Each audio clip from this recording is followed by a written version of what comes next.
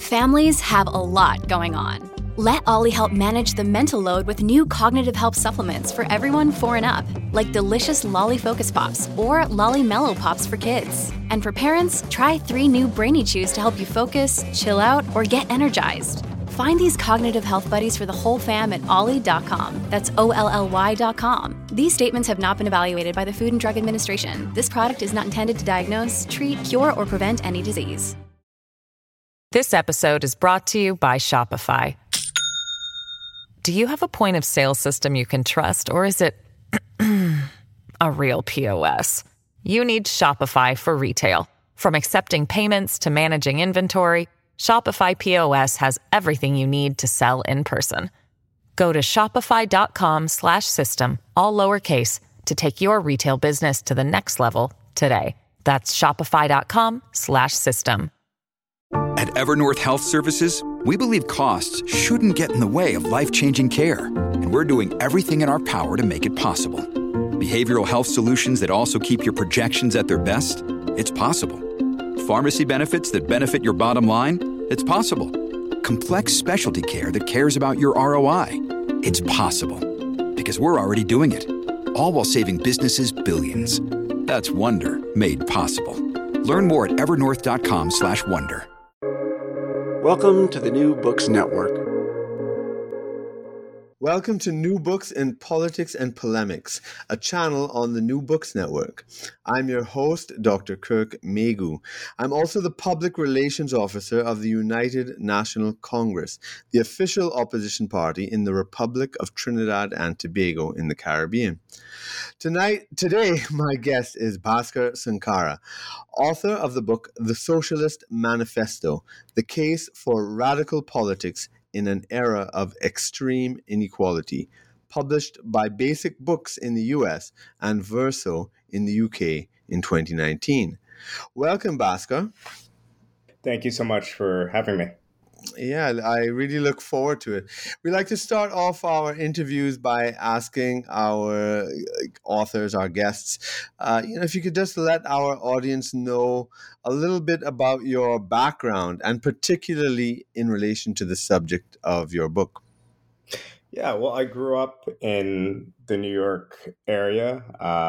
My parents actually immigrated from Trinidad a year or so before I was born.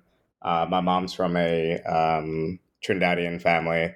My dad is actually from India, and he came to Trinidad for work in the 1980s, where he met my mom, whose family had been there since the 1800s, and which is an unusual thing. It's kind of like when I have to explain it to friends, I just tell them it's like someone from Paris or Marseille or something moving to Montreal and marrying into a French-Canadian family.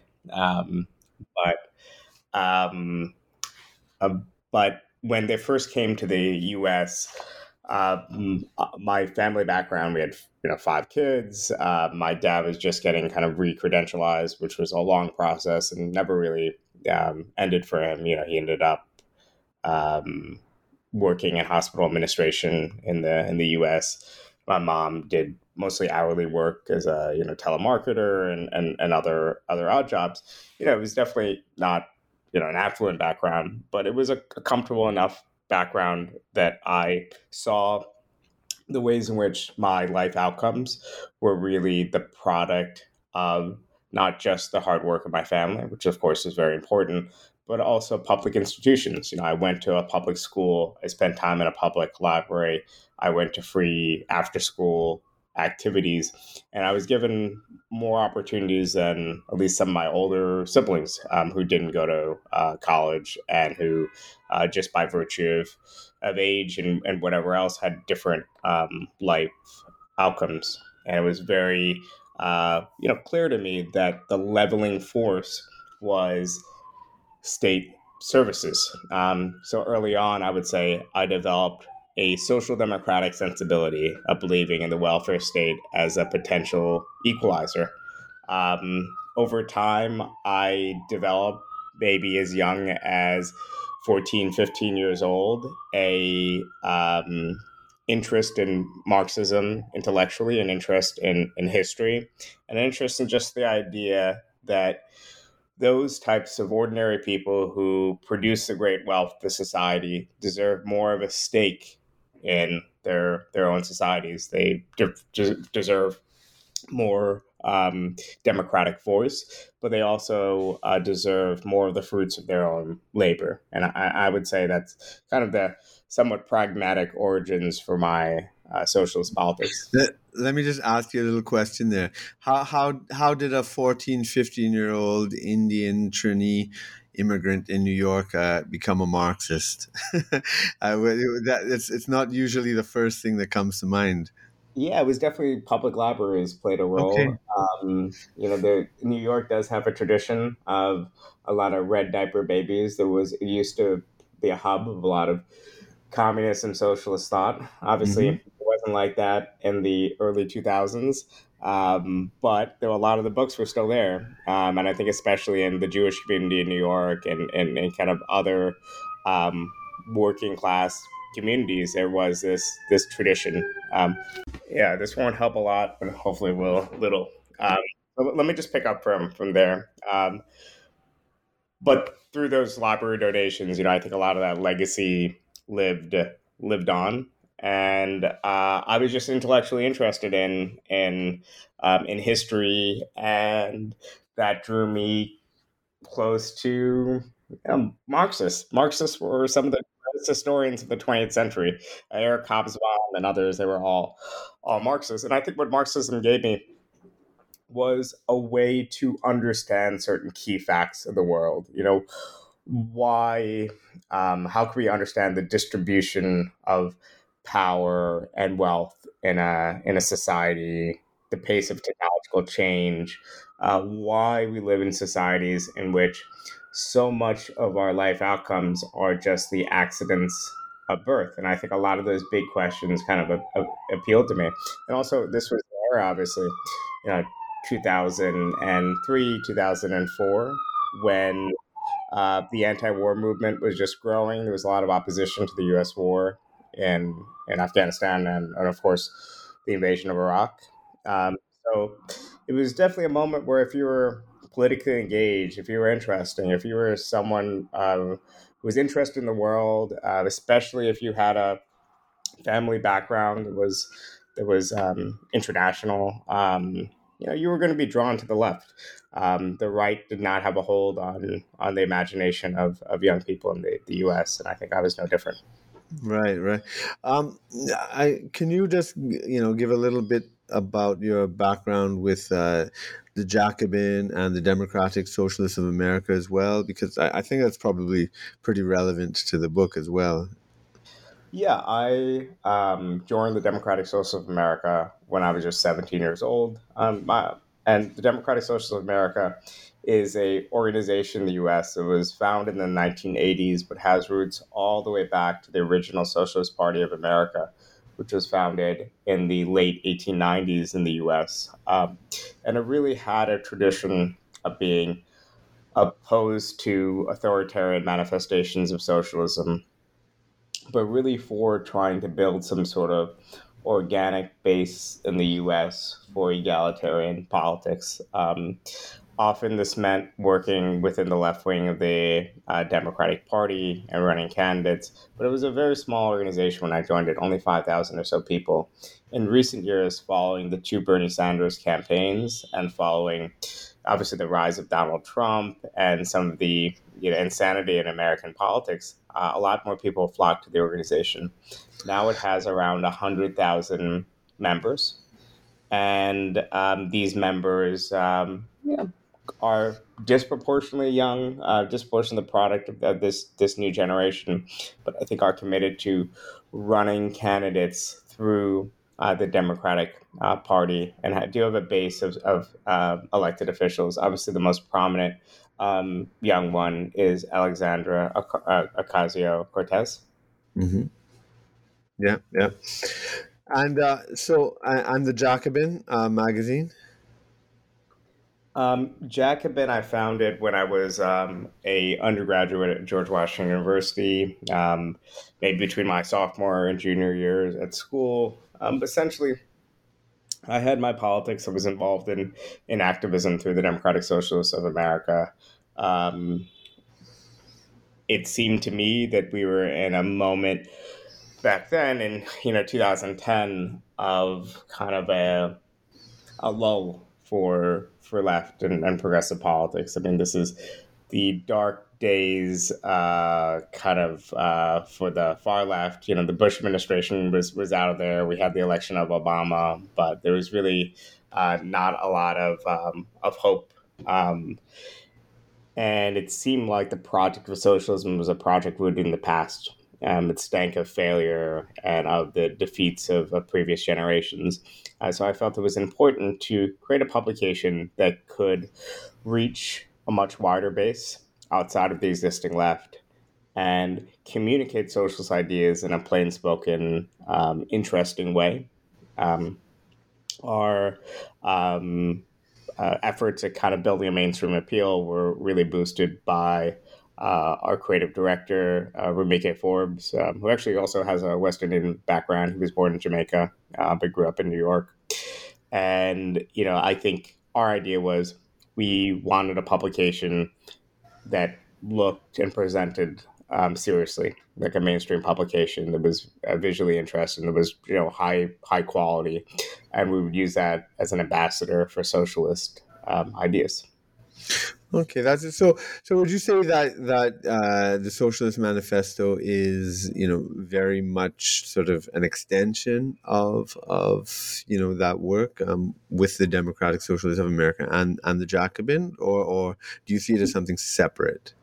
Yeah, I think it definitely was an extension of that work. And I think my primary inspiration for writing the book would be to try to write something for a different moment, a different generation, but in a similar spirit to the types of books that Michael Harrington, the founder of the Democratic Socialists of America, would write. Books like Socialism, Past and Future, that communicated to a much wider audience than the existing left, but was able to share the moral vision, the worldview, and some of the history, both dark and positive accomplishments of socialism in the past. So particularly, I wanted to grapple with the experience of European social democracy and power and other movements across the world that might have fell short of the goal of going beyond capitalism, but did manage to improve the lives of millions of people. So sometimes when we think about socialism, we think about socialist parties, we just think about the Soviet Union, or we think about these countries that people don't generally have positive associations with. But I wanted to make clear that this is a big, varied tradition, and it's a tradition with a past, and it's a tradition with present adherents that are organizing every day for a more equal and just world. And also, it's a vision that hopefully has a long future. Okay, right. So let's kind of break down the title. Like a good academic, right? So the Socialist Manifesto, the case for radical politics in an era of extreme inequality. So I guess the main concepts there are like Socialist Manifesto, what you mean by socialism, and I suppose even what you mean by a manifesto, what you mean by radical politics, and this era of extreme inequality. So let's try to unpack it, step by step. Yeah, definitely. Well, to begin with, I should say that my initial title was called Socialism in Our Time, but the publishers had a much better idea of a title that would sell. So with the Socialist Manifesto. But I do think it's especially, it's not particularly a manifesto, but I do think it is important to have a definition of socialism. So my vision of socialism is a movement to give ordinary people more power over their day-to-day lives. It's a movement to make sure that at the very least, the basics of life are guaranteed to people as rights, so that you don't have situations that we just completely take granted today, that somebody born in one area to one set of parents are going to have radically different life outcomes as to someone else. I don't think we're all equal in our talents and abilities, of course, but I think that we need a society in which ordinary people can reach their potentials and can at least be guaranteed of a good life. And you are definitely a Marxist. Am I right? Or it's not like a non-Marxist socialism. It is a Marxist socialism. Am I correct in Yes. I mean, that? Yeah. Marxism to me is a framework, a way in which to analyze the world, that I think foregrounds questions of class, questions of class struggle, questions of ownership, of production, and these other very economic questions. And I think that's a worldview, a way in which we say we use a Marxist framework in order to better understand the world. If I ever think that the framework isn't good for understanding the world, I'd be more than happy to not be a Marxist.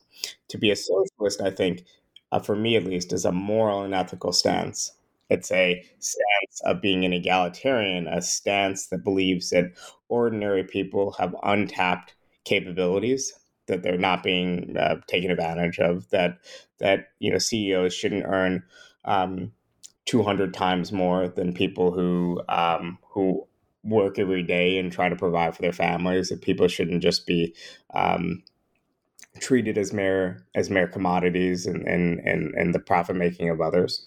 I think that's a moral stance, right? So I feel very comfortable saying, I think I'll be a socialist forever.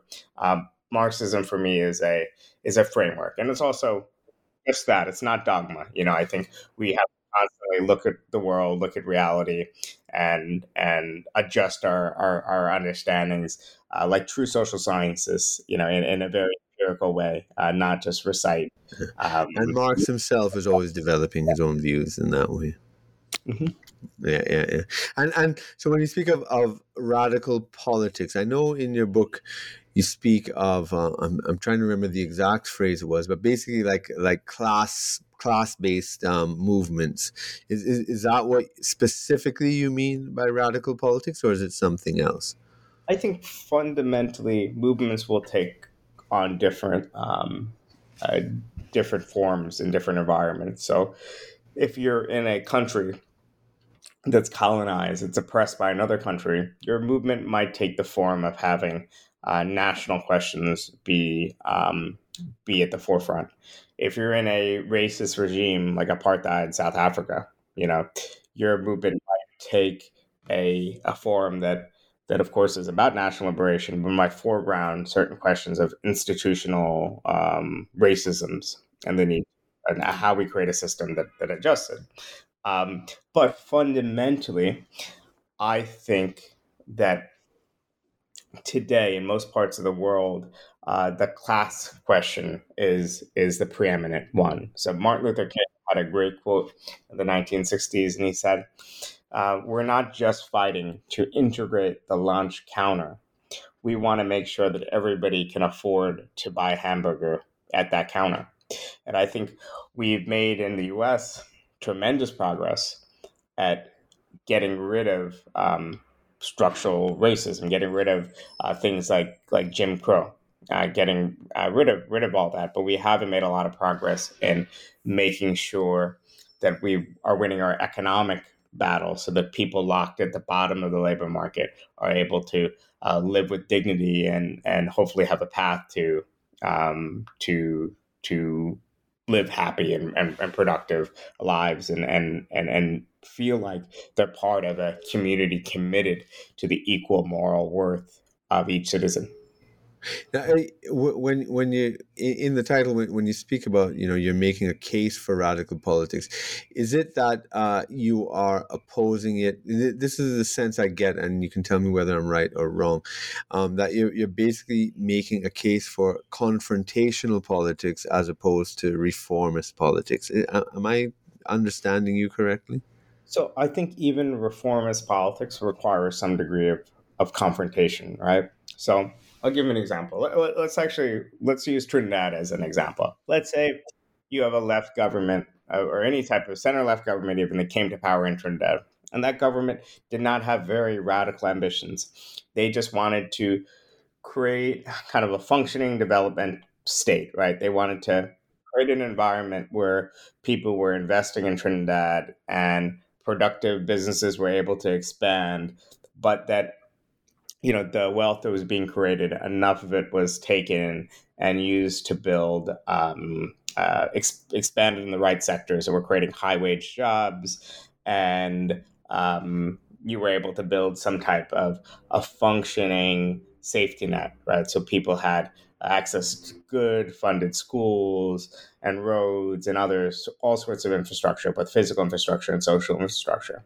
Well, it's one thing to say, okay, we could achieve this through a partnership with business. And yes, to some degree, sure, if you're administrating a state, you need profitable businesses to have something to tax, right? You can't, a 100% tax rate of zero is zero, right? But fundamentally, if you're trying to build this type of state, you need to control investment decisions and patterns, because you might say, okay, you're doing the short term thing, you're making enough money doing the short term thing, but we really want you to invest in this thing that's better for the country long term, and will create more higher value added production in the country, right? And that just requires a state willing to use the carrot and the stick, right? The stick of being able to investment priorities, and the carrot of sometimes subsidizing or making the all sorts of things to incentivize people to invest and grow businesses. So the question is, like, how do you do that, right? You need a strong state, but also you need a base of popular support. And that base of popular support will come from working class people if you're on the left, right? Because you have unions, you have ordinary people that will provide your legitimacy as a government, will provide your parliamentary majorities. We saw in successful examples of social democratic states extremely strong unions pushing centralized wage agreements, extremely strong social democratic parties that those unions backed, and you saw them able to really transform the patterns of capitalist development itself. So was Sweden a revolutionary state in the 20th century? Absolutely not. It was a reformist state by any definition, but it still required that mechanism, that momentum of class struggle and organization. So would you categorize the Swedish politics then as not radical, or is that the type of, or does that fall under the rubric of radical politics that you're making a case for in your book? I think that what Sweden did was they created a society in which a lot of the cultural and economic necessities, food, housing, quality education, healthcare, childcare, were provided or guaranteed or close to it for most people. It was a good society. But what happened was, because they left the ultimate power, the power to invest or not invest, the power to hire or not hire, in the hands of private capitalists, as soon as the world environment changed, as soon as you had globalization, you had all sorts of contingent things like the OPEC, oil shock in the 70s and whatever else. As soon as the system stopped working, or as soon as the capitalists felt like they weren't making enough money in Sweden, or they had to deal with these strong unions and these expensive wages or whatever else, they just decided not to invest until conditions changed, right? So what I'm suggesting is social democratic countries showed the road to a potentially deeper socialism. We could imagine maybe moving towards a system where you still have a competitive market, but you have, instead of private owners of large businesses, you have worker cooperatives in some way, or a different sort of step beyond social democracy into something like socialism. But I do think the road to a democratic socialism beyond capitalism does go through social democracy. If you're unable to build a strong welfare state and create a functioning social democracy, like how in the world are you going to do the old Marxist dream of seizing the means of production?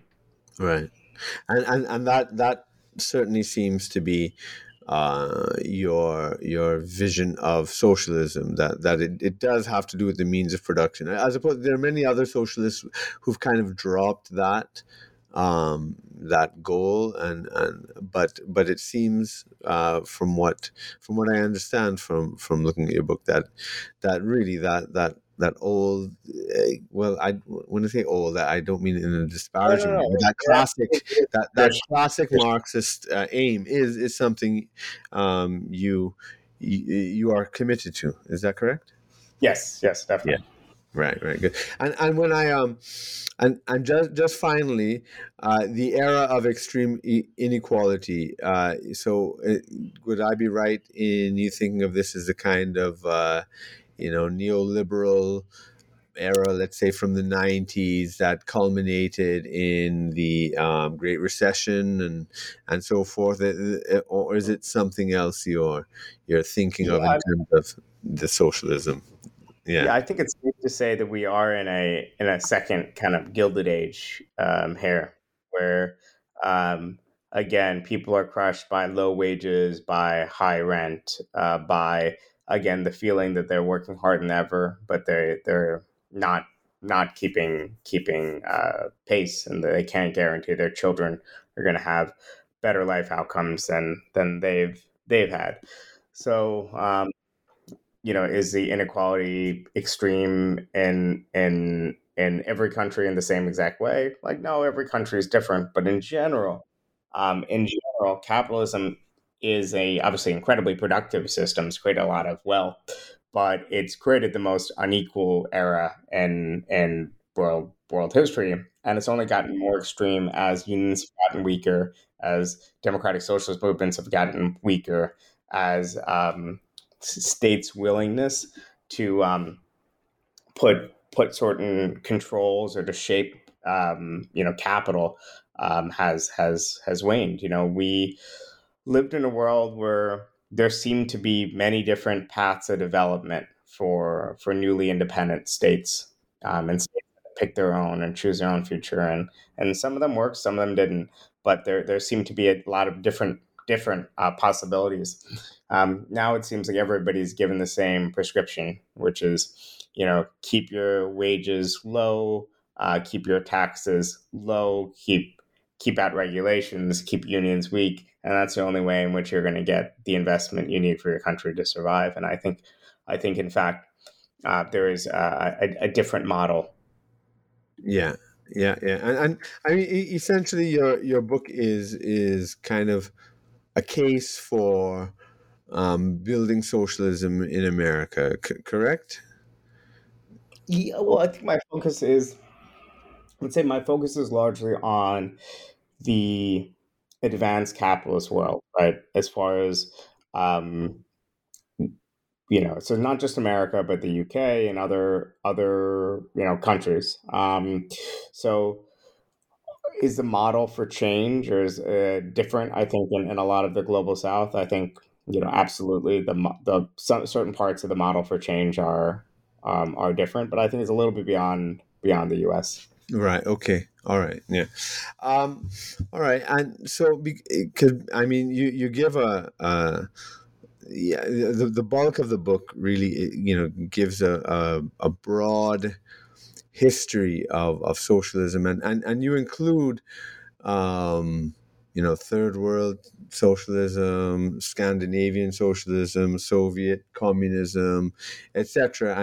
And you you integrate it all, which I think is a very interesting and productive point of view, in terms of seeing them, not denouncing some or leaving it out, but because many people have gone that route, but I find that quite interesting, and so let's go over that history that you outline a bit. You talk about, if I just take your titles here, you have The Future We Lost, The Few Who Won, The God That Failed, The Third World Revolution, and Socialism and America. So what's the kind of broad outline you see in that? I think part of it is to contextualize the successes and failures at different parts of the socialist movement, right? And not just think of it in a very narrow, moralistic sort of way. So obviously, I'm most excited about the accomplishments of states that within democracies, because I think political democracy is extremely important. You had movements that fought to organize. And if I could just pause here, because the word democracy is quite contested, and North Korea calls itself a people's democracy, and China. So do you mean liberal democracy, or do you mean liberal democracy plus, or is it something else? Never defined it that way. I believe that liberal democracy, liberal rights are extremely important, and that modern democratic socialism, a real socialism, I think, needs to involve the fusion of liberal rights with additional socialist rights. So by liberal rights, I'm referring to the right that we have as individuals to free expression, to free speech, to these kind of negative freedoms, they're called. And I think those need to be maintained. It's extremely important. The government doesn't have a right to interfere with your life as an ordinary citizen unless you're doing something that interferes with the rights of other people, or unless you're causing yourself harm in a very serious way. We criminalize suicide because we want the ability for the state to intervene and get someone help. If they're attempting that, right? So there are limits, but in general, those are the freedoms. Now the question is whether, and also other freedoms too, like the freedom to own your own house, automobile, your personal property. Now, where the part of liberal rights that I would contest is the right to what's called private property. So do you have a right to run a business with 100 employees and to pay those employees a wage, of course, they agree to, but do you have a right to treat your business as if you would treat your personal property? Or should those rights be curtailed by having a strong union, curtailed by having state institutions, or curtailed even more in the socialist direction by giving your individual workers the right to own stakes in their own workplaces and to run it democratically and to manage their workforces?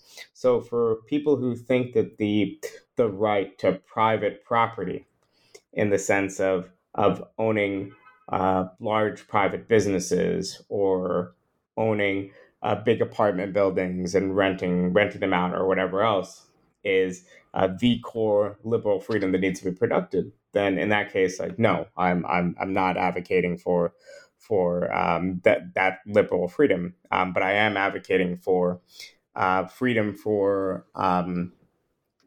of individuals from the state, in the sense of maintaining negative freedoms, like the freedom of speech, organize, create political parties, create parties that advocate for all sorts of things, advocate for capitalism, advocate for monarchism, whatever you want to advocate for. I'm pretty much a free speech absolutist, unless it's a direct incitement to violence. I think you should be able to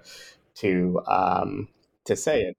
But the question is whether we should go beyond just having this form of political democracy and to struggle for something different. So, in other words, I can't accept capitalism's conception of its economic realm as being free and private because the contracts are not being made among equals. If you're the only,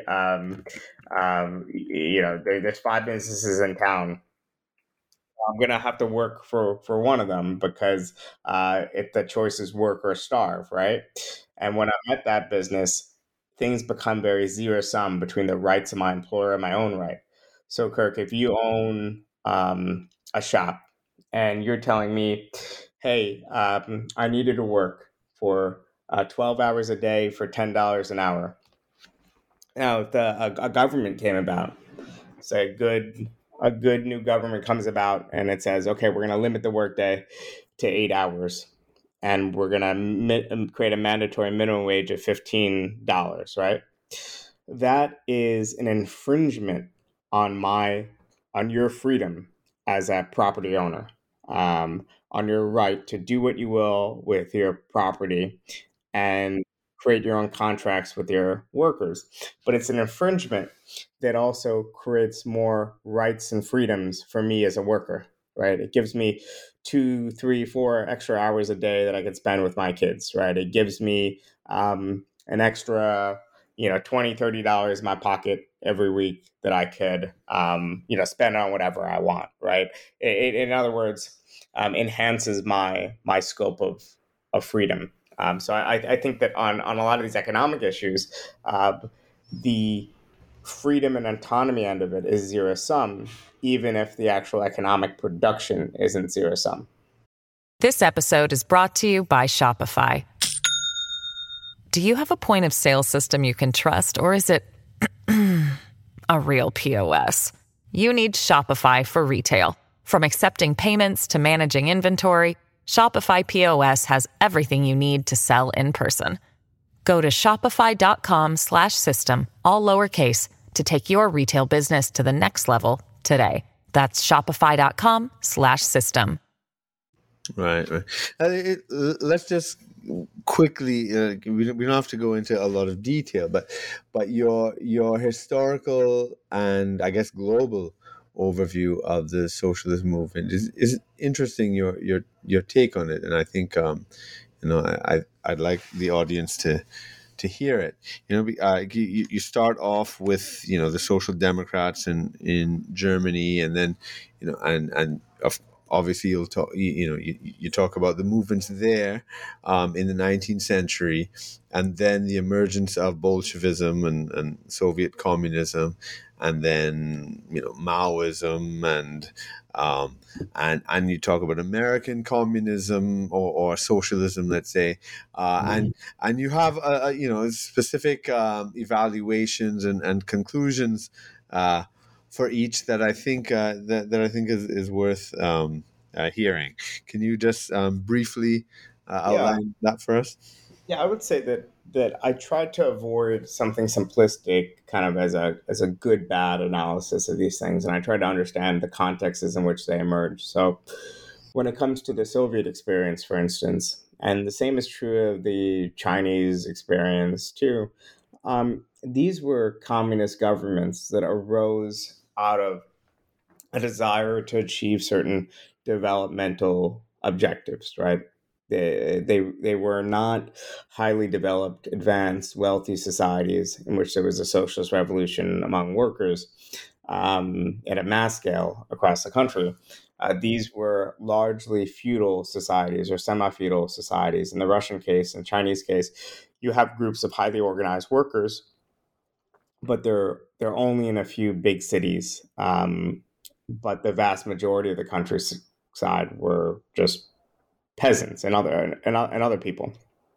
So there wasn't really a firm basis for going from capitalism to the system after capitalism.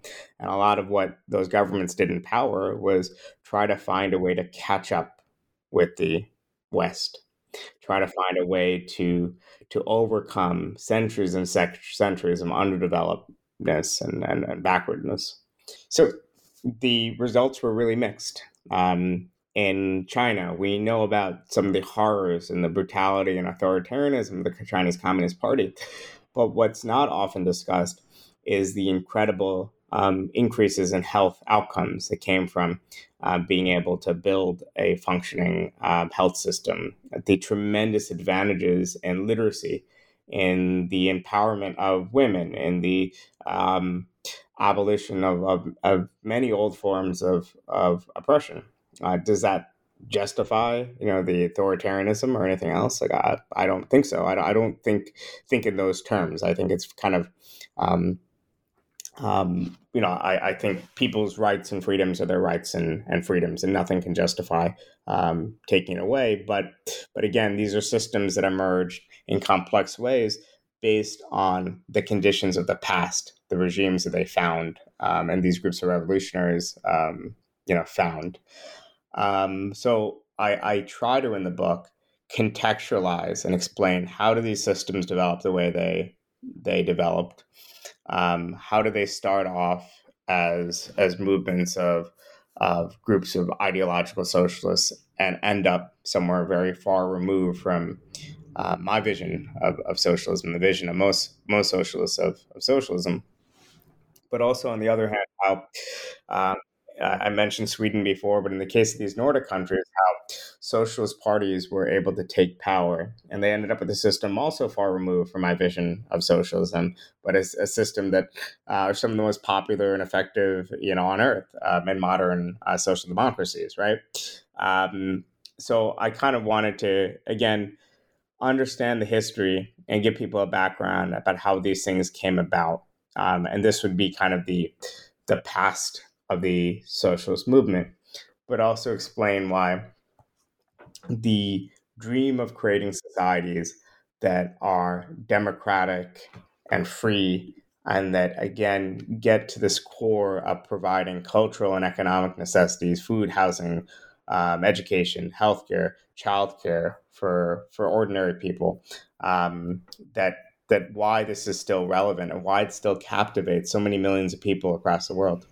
Could you explain what your criticism of Scandinavian socialism would be? Where does it fall short? I think it comes close to a vision of a just society, but it ultimately leaves too much power in the hands of private capitalists. So they could feel free to roll back and undermine key parts of the system that people like, because they simply have the power to invest. They have the power to tell people, we're not going to invest in this country anymore unless you roll back your labor rights, unless you accept lower wages and whatever else. Whereas I think, and I believe that everywhere we should strive to develop a conscious type of popular majority for a cooperatively run economy. And that economy can still be run on the market. I'm not suggesting we should have a centrally planned system, but I think that ordinary people can collectively run their workforces. And instead of just getting a wage, people would be real owners in their societies. Right. Now, in terms of your vision of, I suppose, the process of socialism emerging, you are obviously not like a mechanistic Marxist or anything like that, and and that that history moves in a sort of chain of historical necessity. Very much it appears that it's that voluntarism, I suppose, if you want to put it that way, or subjectivity, choices, so that so that unlike the kind of classic what one might call vulgar Marxism, that, socialism is inevitable. It's going to happen. The working classes, the contradictions of capitalism are going to force socialism to come about. You have a different sort of view that it's not necessarily going to come about, and it has to come about through conscious mobilization, action, convincing, etc. Am I right in understanding what you're saying? And can you explain it more? I would take more of a Kantian approach, right? It's like it's not something that will be necessarily. It's something that ought to be, and I think that that it really has to be the decision of people who live in these societies, and that they feel like they aren't true stakeholders in their society. They feel like the concentrated economic power that a few people have is perverting the rest of democracy and society, and that they want to build a more democratic society. They want to build a society in which they can really feel like they're equal member of a community. Right. Because so there are some questions that I'd like to. Well, okay. Even before I get to those questions, let me ask. This book was written in 2019, so that's pre-COVID, pre-Russia, Ukraine. The NATO, etc. And many on the left, are supporting NATO. Others on the left are not supporting NATO, and many on the left supported the sort of I would say big government heavy-handedness with COVID, etc. And others were against it. What's your view, and have those developments changed, or would you have written the book differently if you wrote it now because of those things, or do you still does everything still stand? I think everything still stands in broad strokes, and of course, with Ukraine, as I think most people around the world should support the right of Ukraine to defend themselves against an offensive war. This war was really Putin's war of Putin's choosing, and it's a war that he could end tomorrow. I think that's important to say. At the same time, I think NATO is a defensive alliance, allegedly, that seems to make war more likely and not less likely. So I think NATO expansion, some of the things that happened in the 1990s and the lead up to this conflict was a big mistake, and it made war more likely than not likely. And there was a terrible missed opportunity, I think, we had for peace in our time in the 1990s after the fall of the Soviet Union and the enlargement of NATO to include the Baltic states. And it created enough of a pretext for Putin's invasion, which I think, again, has no justification. But I guess I'm both anti-NATO and anti-Russian invasion of Ukraine, while at the same time recognizing the obvious, which is that Ukraine needs aid and support at this time. When it comes to COVID, this is really a question that varies country by country, and public health situation by public health situation. At a certain point, the lockdowns became very costly, and I think costly in ways that people didn't fully understand. Costly to the development of the education of young children. Costly in all sense in terms of a mental health crisis. Costly for women and children in abusive domestic violence situations or whatever else, and kids not being able to see teachers and social workers so that they could find out what's going on and whatever else. And it really meant the shutting down of not just many businesses that employ people, but also the mechanisms of social service delivery in a lot of places got harder. Then again, I think at a certain acute moment, rolling lockdowns and stay-at-home orders and quarantines, whatever else, you know, were justified, right? So you just have to figure out what's the cost, and figure out what the penalty is, and then get the public involved in the decision making, so they feel a stake in it. If it just seems like a few technocrats are making all these decisions, then I think people feel alienated from it. So I think it really varies place by place, situation by situation. I think in general, I'm wary about people just celebrating the lockdown and being very simply looking at the COVID numbers. Of course, I was very concerned about COVID, but not thinking about the wider impact this had on people. Right, right.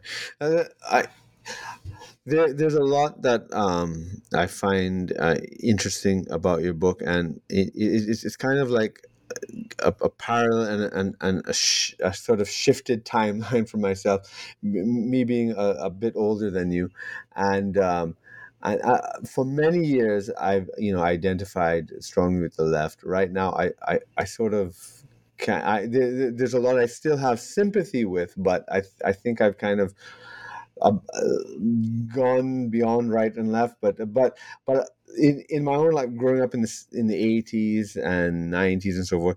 So, like, during the Cold War, when the Soviet Union was around, the kind of questions I suppose Western leftists had was, there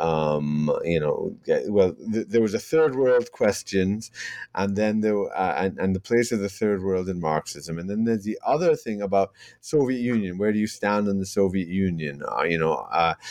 And so those were questions that had to be grappled with. Then after the fall of the Soviet Union, it was like a huge crisis of the left. What does the left stand for? Was the fall of the Soviet Union a whole repudiation of the left? And I remember, for example, like Mickey Koss's book, and the End of Equality. I'm not sure if you're aware of that, but basically, like, he was advocating for the Democrats, which they basically did, abandon the idea of equality because it's kind of forced utopianism, was kind of Soviet and central planning, but then that led to sort of neoliberalism, neocon, liberal imperialism, all this kind of stuff, and and now you, coming from a later generation, and then, like, I guess during the Iraq war, and then I guess Occupy Wall Street, I'm assuming those were sort of big things in your personal development and outlook there. I mean, well, in looking at all these questions, one thing I find quite, I would say, disturbing in the development of the left, which I'd like to hear your opinion on.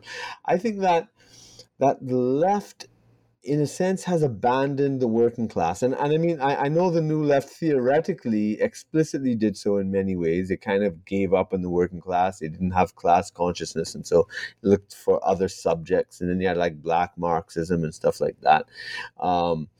But so that much of the working classes, particularly in the developed countries, would gravitate towards populism, or Reagan or Thatcher in the 80s, then Trump and MAGA right now. And there's this very interesting movement of MAGA communism I've seen trending and stuff like that. These communists, going to the working class and embracing them where they are.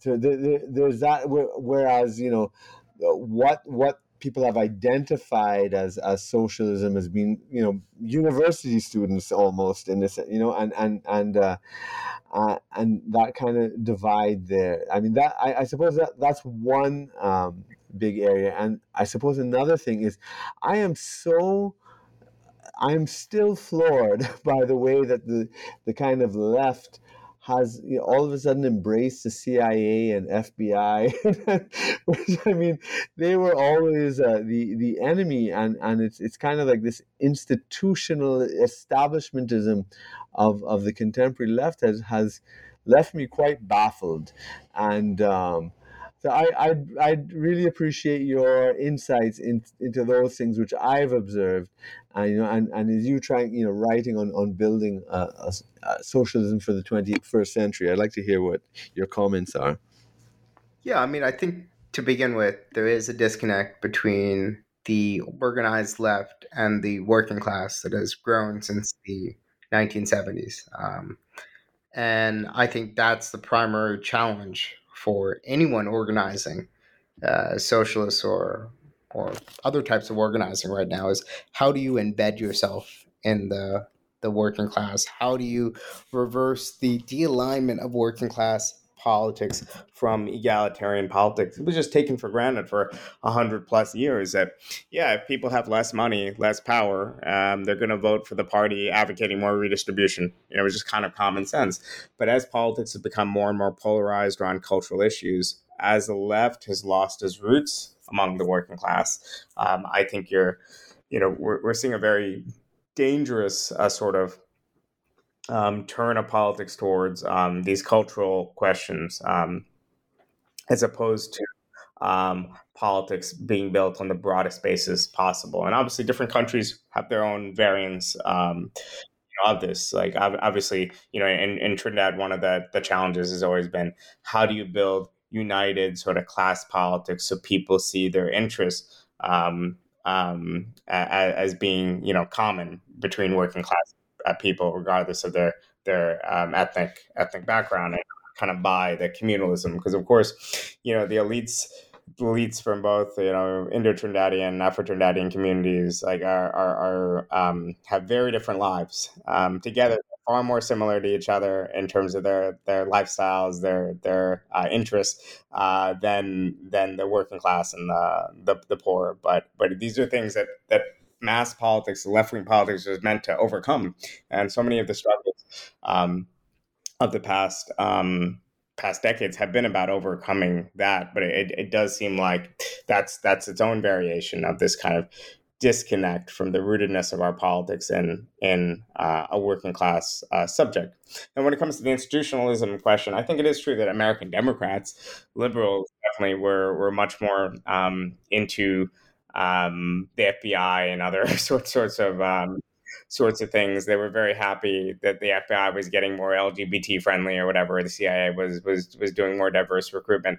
But the left itself, the institutional left, I think is very far apart from that. The main problem, though, is we're a college educated bunch disproportionately, right? And we need to take the left away from academia and bring it back to where it belongs, which is on the shop floor of firms, and in community meetings and all sorts of churches and all sorts of other places where I think it belongs, rooted in the daily lives of ordinary people, because that's what our politics is about, and that's what I think any politics worth a damn should be about, which is improving the lives of ordinary people, and the fundamental belief that, C.L.R. James was maybe saying it a bit too extreme when he was summoning Marx and saying that, every cook should govern, should govern, but if not govern, every cook should have a vote, and a vote means not just a vote in the ballot box every 5 4 years. Yeah, exactly. And that was, I think that there's been plenty of experiments, around the world to that end. Some of them have ended well, some of them poorly, but there's a lot we could learn. Actually, my next book that I'm finishing up now is the history of the Grenadian Revolution. Oh, wow. Which, a subject I'm always interested in. And I got a chance to interview lots of people on both sides of that to really get a much richer understanding of what happened, but also kind of the hopes that arose. That's excellent. I was going to close off with asking, about any projects you're working on right now. When's that going to be published? So I'm at my last stages of writing it. I have been at my last stages for about 8 months, though. So I gotta wrap it up. But I think I could finish by by the end of next month, and hopefully it'll be out in fall 2023 with Verso. Okay. Did you speak to Brian Meeks at all? Yes, I have Yeah. spoke to Brian Meeks, and he actually agreed to do a little forward to the book. I spoke with a bunch of people, but especially kind of a controversial figure that I hope to add some more complexity to, which is Bernard Cord, the deputy prime minister, and for a time, and also kind of the economic thinker behind some of the interesting kind of mixed economy parts of that project in